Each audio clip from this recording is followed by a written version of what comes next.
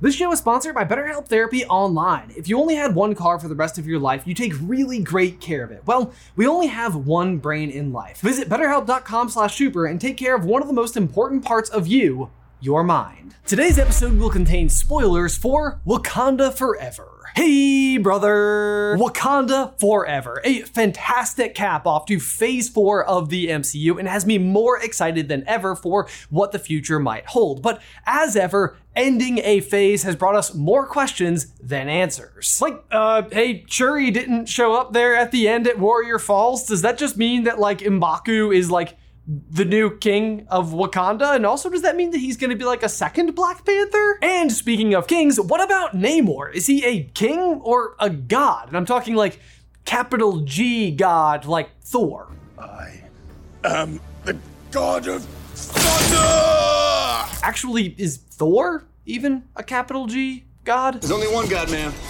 And I'm pretty sure he doesn't dress like that. Cap is going to be in for a surprise if he ever sees this place. Okay, but either way, Namor is obviously like insanely powerful, and one way or another, he does seem to be some version of immortal. Or at the very least, he's been gifted with like extreme longevity, given that he's like centuries old, so maybe he's like lowercase I immortal. But so if Namor is lowercase I immortal, and the heart-shaped herb that Shuri took had some of his herb, does that mean that Shuri is immortal now too? Also, what are Namor's powers in the first place? Or more importantly, where did they come from? Is he a mutant or a god? Or is it all coming from the herbs?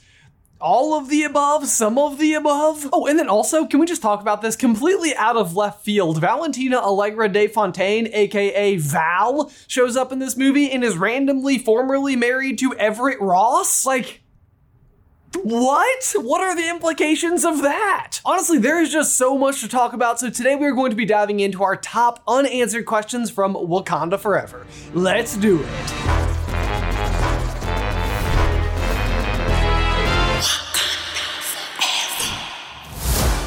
All right, let's not waste any time at all and just dive on into question number 1. Is M'Baku now the official king of Wakanda? And if he is, does that mean he will also consume the heart-shaped herb and be like a second Black Panther after Shuri? We know that after T'Challa's death, his mother, Ramonda, is instated as queen. After what I can only imagine was like a total death match over at Warrior Falls. Like, did you see this woman in this movie? She is completely ripped. Let's all just take a minute to admire Angela Bassett for what she did in this movie, because at times I was legitimately like, how did they find a real queen who was willing to be in the movie? I'm just a big fan, that's all I'm saying. Anyway, the point is though, we of course know that she does die during the events of the film, and it leaves this big open question as to who will be the new ruler of Wakanda. The obvious and only line of succession that we know of, at the time is of course Shuri. And soon after her mother's death, she does, like the two kings before her brother and her father, don the mantle of the Black Panther. Now, to be fair, T'Challa was already the Black Panther while his father was still alive, but it also seems like these two roles are absolutely intertwined. And yet, despite taking up the mantle herself, at the end of the movie, she does not show up at Warrior Falls, which I can't say I am completely surprised about, given how she felt towards the ceremony during Black Panther 1. This corset is really uncomfortable. So could we all just wrap it up and go home? But what was a surprise is the fact that when the jet pulls up, M'Baku is the person who steps out and announces that Shuri is not going to be there and that he would once again like to challenge for the throne. So to me, this does mean, yes, M'Baku basically was coming to challenge Shuri, who was just, of course, not there to accept the challenge in the first place and would just therefore win by default. And I think given the fact that he's the one stepping out of the jet, probably means that him and Shuri planned this in advance, unlike last time where he sort of caught everybody off guard. Now, I guess to be fair, it is entirely possible that someone else could have stepped forward and then challenged M'Baku, but I sort of doubt it. I don't know if you guys were watching how he devoured that carrot, but I wouldn't want to go up against him. One more word, and I will feed you to my children.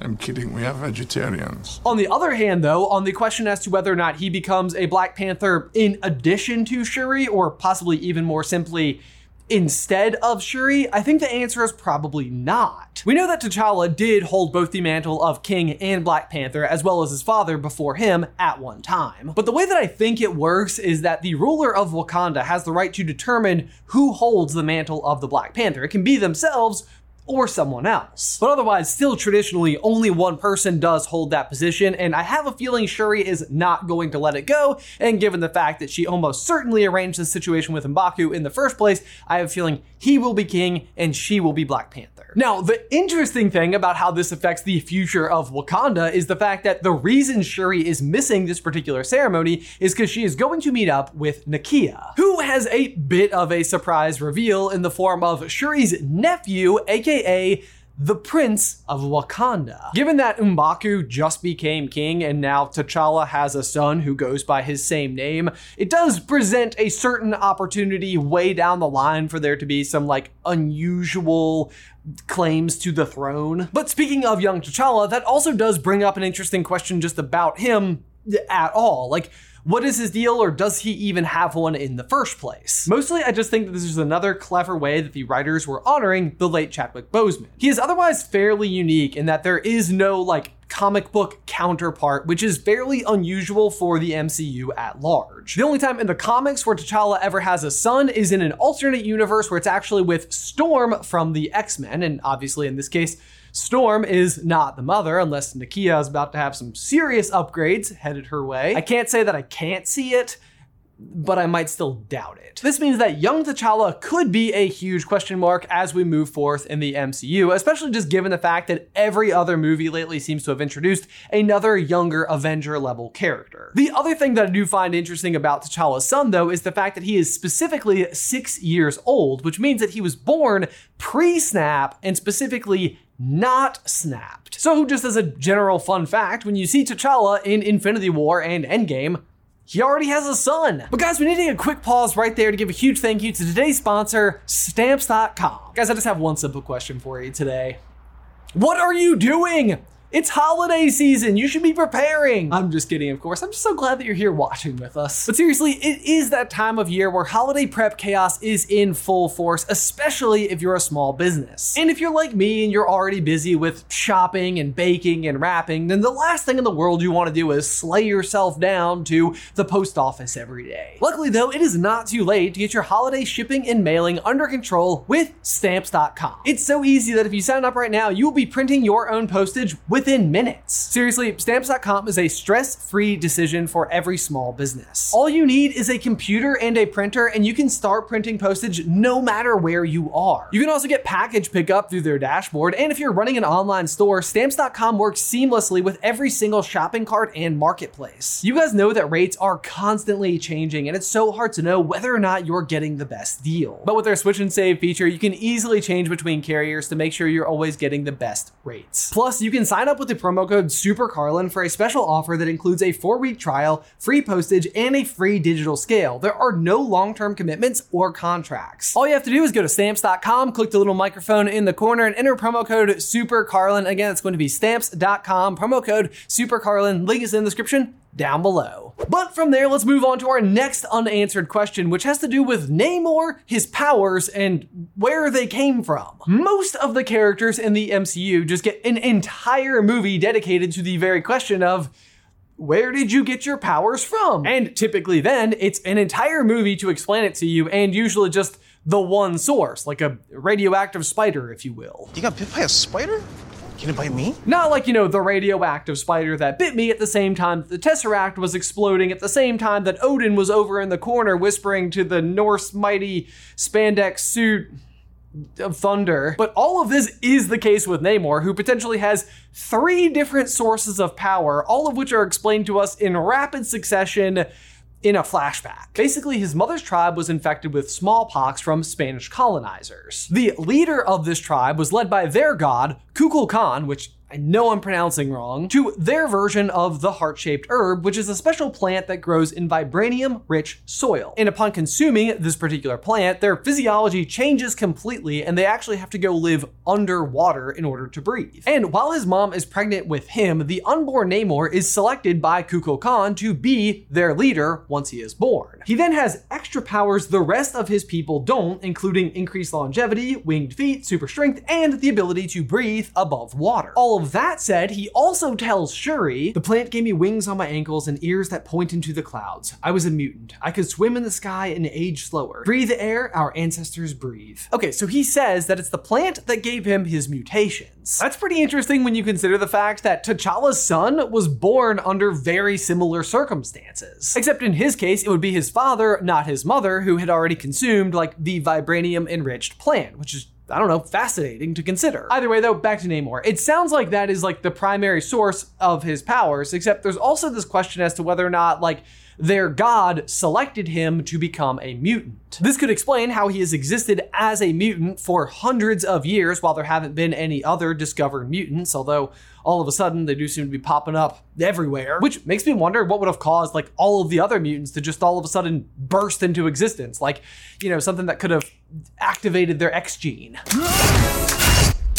Also, Disney bought Fox.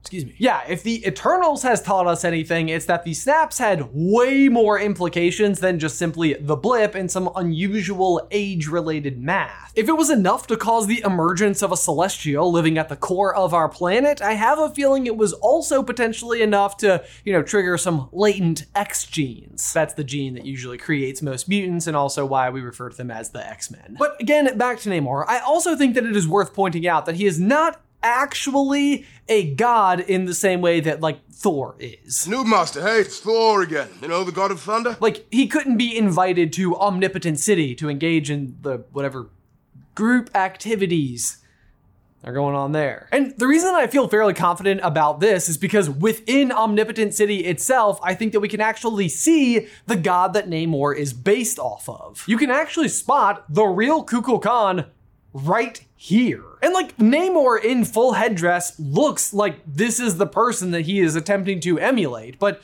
the real guy is in the city of the gods and even has the blue skin to match. Heck, he's even sitting next to Bast, the Panther god from Black Panther. Like, that can't be a mistake. On that note, another question you might potentially have is why some of the Talokan people seem to be blue while others did not. This actually tripped me up a little bit while I was watching the movie, and the answer is they're all blue. It just depends on whether or not they are above or below water. If they're above water, they're blue. If they're not, they're not. Okay, so that hopefully explains Namor's powers, but what about Shuri? Like, is she also potentially immortal now because she consumed some of the same herb as Namor did? And the answer is, I don't think so. What Shuri's trying to do throughout the movie is synthetically recreate the properties of the heart-shaped herb in order to save T'Challa. And her inability to do so ends up being a massive source of survivor's guilt, as if it's her fault that he died because she wasn't able to invent a cure, which is just really sad and makes me want to give her a big hug. Either way though, what makes this particularly interesting is that what ultimately makes her successful in recreating the herb is a fragment of the plant that Namor's people used that gave them their powers. She was basically able to combine that data with the structure of her brother's DNA and then, you know, like cross, multiply, and divide, solve for superpowers. But the important thing about Namor's herb is that it was vibranium enriched, not that it gave her the same powers as the Talokans, otherwise she would have to probably go and live underwater. And again, Namor's powers are sourced from being a mutant, not actually from consuming this same particular herb, because as a reminder, he never consumed it himself. His mother did while she was pregnant with him. But what Shuri was specifically working towards is recreating the heart-shaped herb. And that is what she did, and therefore the powers sourced from that heart-shaped herb mimic the powers from the real heart-shaped herb, not Namor's plant. Moving on from that though, we'll move on to a question that might feel like it's coming from out of left field, but that's kind of fitting considering that's how this character felt inside of this movie. I'm speaking, of course, of Valentina Allegra de Fontaine, aka the ex-wife of Everett Ross, apparently. This will be the third time that we've seen her make an appearance in the MCU, with the first being in Black Widow, the second being in Falcon and the Winter Soldier, and now finally in Wakanda Forever. Each time that she appears, she seems to be recruiting somebody for some version of a team that she's putting together. And given the fact that in Wakanda Forever, she specifically says that she's like dreamt of a world where America has specific control over vibranium,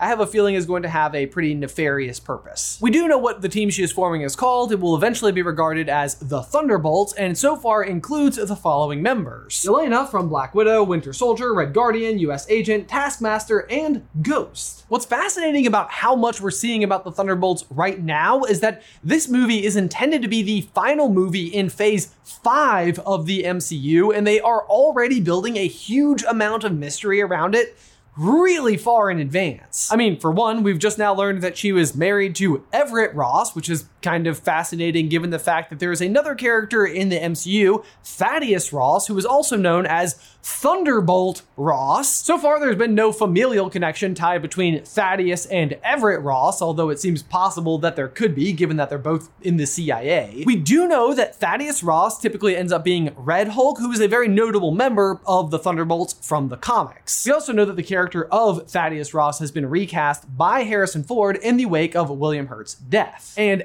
is supposed to appear in the next upcoming Captain America movie, New World Order. The question, though, is whether or not he'll be working with Val, for Val, against Val.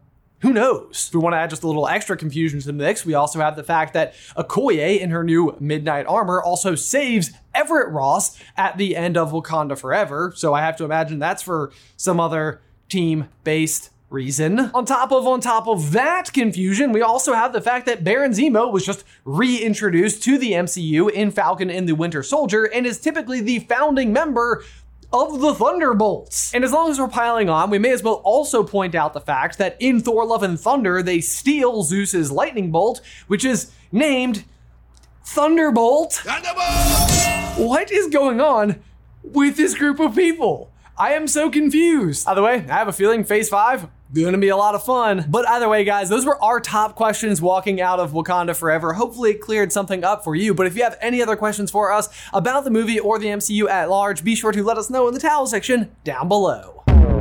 Otherwise, guys, as always, thank you so much for watching. Be sure to like this video and subscribe to the channel if you haven't already. If you'd like to see our complete spoiler review of Wakanda Forever, you can do so right over here. But otherwise, until next time, bye.